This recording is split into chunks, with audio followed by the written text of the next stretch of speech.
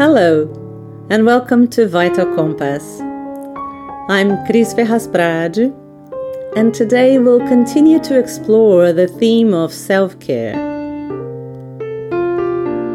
On Monday, I sent a second Vital Compass newsletter. So if you didn't get yours, go to the website and subscribe. They are short and easy. I call them Mind Care Moments. I shared a small haiku there. This is a type of Japanese poetry that appeared in the 16th century. They are small verses in 3 lines or more with like 5 syllables. And the most famous poet of haiku is Matsuo Basho, a 17th century poet from Japan. He combined humor and depth, aesthetic beauty and humanity in all his haikus. And there's a story about when one of his students showed him a haiku that he had composed. He said, "Basho, I made a great haiku. Listen. Dragonfly, take off its wings, a red pepper pod." And Basho immediately reacted. "No," he said. "This is not the spirit of the haiku. Listen to the difference.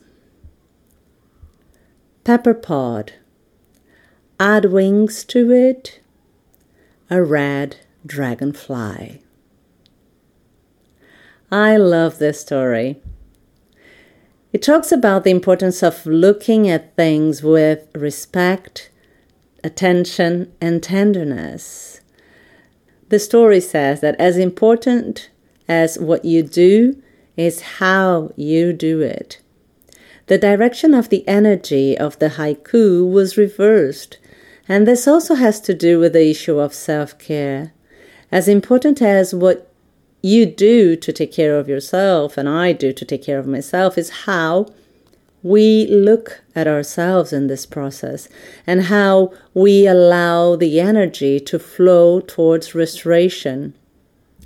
So if I spend half an hour doing a mindfulness meditation and then in this half hour, 20 minutes, I'm criticizing myself because I feel that I'm not doing it right, this half hour that was supposed to be self-care turned into self-punishment, right? Remember, not to tear off the dragonfly's wings, but to give wings to a red pepper pod. There is also a side of self-care that is in the perception of not being overwhelmed. So it's not a self-care action, but an important part of the process. It's the possibility to recognize that in order to work well, we all need a break. We all need breaks, right? So one of the things I notice, it's so hard. It's really crazy because it's so easy to lose ourselves on Facebook, Instagram, WhatsApp, LinkedIn, and all those apps. And suddenly hours are lost posting and seeing posts. As I already said, I'm learning about these things of having a podcast and using social media. And then as I go along, I receive many emails about like how to enhance the post's view, how to better publicize yourself and your site, website, how to reach, I don't know how many thousands likes. It's brutal. It's really hard. So I follow the philosophy of Kevin Costner in the Field of Dreams movie from 1989.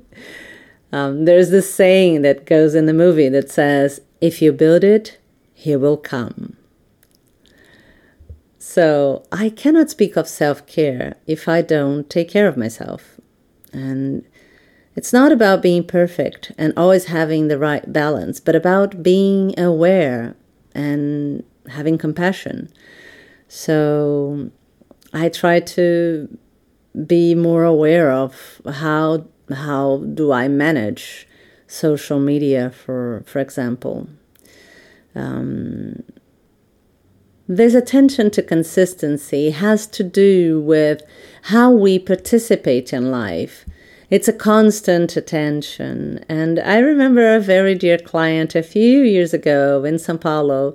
In one of the sessions, she said, "Chris, I'm so tired of paying attention to myself. I don't want to do it anymore. I just want, just live and not really pay attention to myself." And of course, it's not possible to do that and to be, aware of how you live your life. You have to be aware. So the difficulty is not so much to keep our awareness, our self-awareness. I find that the challenge, the difficulty is to keep a gentle self-awareness. That's the hard thing. There's a story about consistency in a play by a dear friend, João Signorelli. It's a Portuguese play, a monologue about Gandhi. It's a wonderful play. There's a scene where a mother asked Gandhi to talk to her son to stop eating sugar because he was eating too many sweets. So Gandhi asked her to come back in a month. Time passed and she comes back. And so she comes, she introduces her son to Gandhi, who looks the boy in the eyes and say, "Son, stop eating sugar. It's not good for your health." And the boy shook his head and said goodbye. And the mother was a bit upset, so she went to talk to Gandhi. And she said, "Well, Gandhi, if that was all, why you had me waiting for a month?" And Gandhi said, "Because last month I was also eating sugar." This play is wonderful. I wish you could watch it. I don't know if João has it translated to English, but it's a beautiful monologue. And this is the 10th episode of the second season. Each season of Vital Compass has 10 episodes. Then it's time for a break. In the coming weeks, I'll continue to research the topics that we are talking about and make contact with other guests. And I also need some time to dedicate myself to expanding my private practice. I'm starting an anxiety management group in times of pandemic, and maintaining a balance between work and rest is essential. Ricardo Leme, who you met in the first episode about life-changing experiences, said, "Many who believe they earn more the more they work fail to realize the side effects of stress that follows their reduced free time. Consider a little less work and experience the relative gain from the greater potential for achievement and happiness experienced.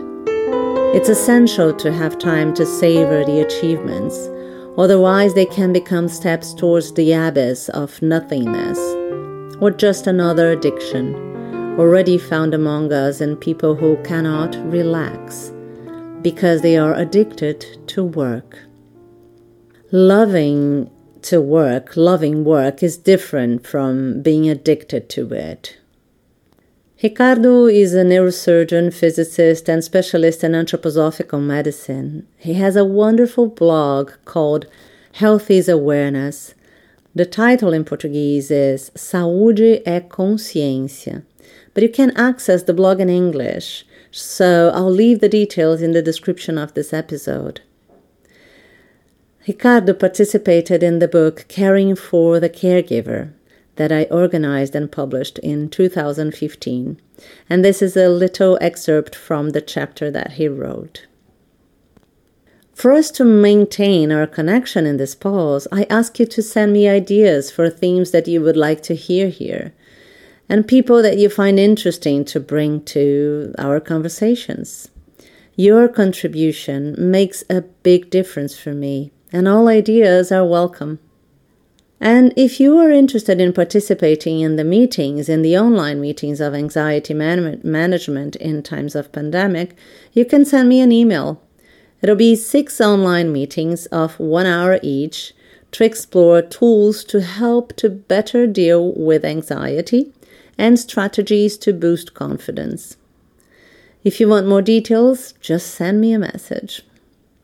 Because of the second lockdown here in England, times of tension exacerbate anguish and anxiety. So I thought about this program to meet the demand of some people who got in contact about feeling anxious. The 3rd season starts on December 9th. Until then, take good care of yourself. Write haikus, read poetry, dance, listen to music. Cultivate a little time for yourself every day. And if you think that a friend of yours might be interested in some topics that we have addressed here, you can send it to him and invite friends who are in the same vibe as us to join our circle. Conversations become more diverse, and this stimulates our gaze to the outside world and the inside world. And by doing this, we refine our vital compass.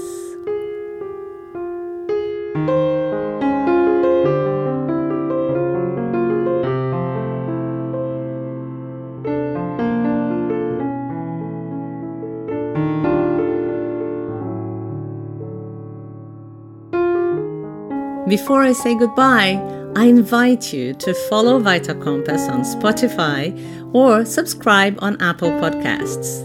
It is just a click. And when you have some time, go check the website www.vitalcompass.com. You can create a login and follow closely the posts on Explore and also the podcast episodes fresh from the oven. And if you enjoyed this episode, please make a review here. You can help others find the podcast, and we can expand our circle of conversations. I'll see you next week. Take good care of yourself.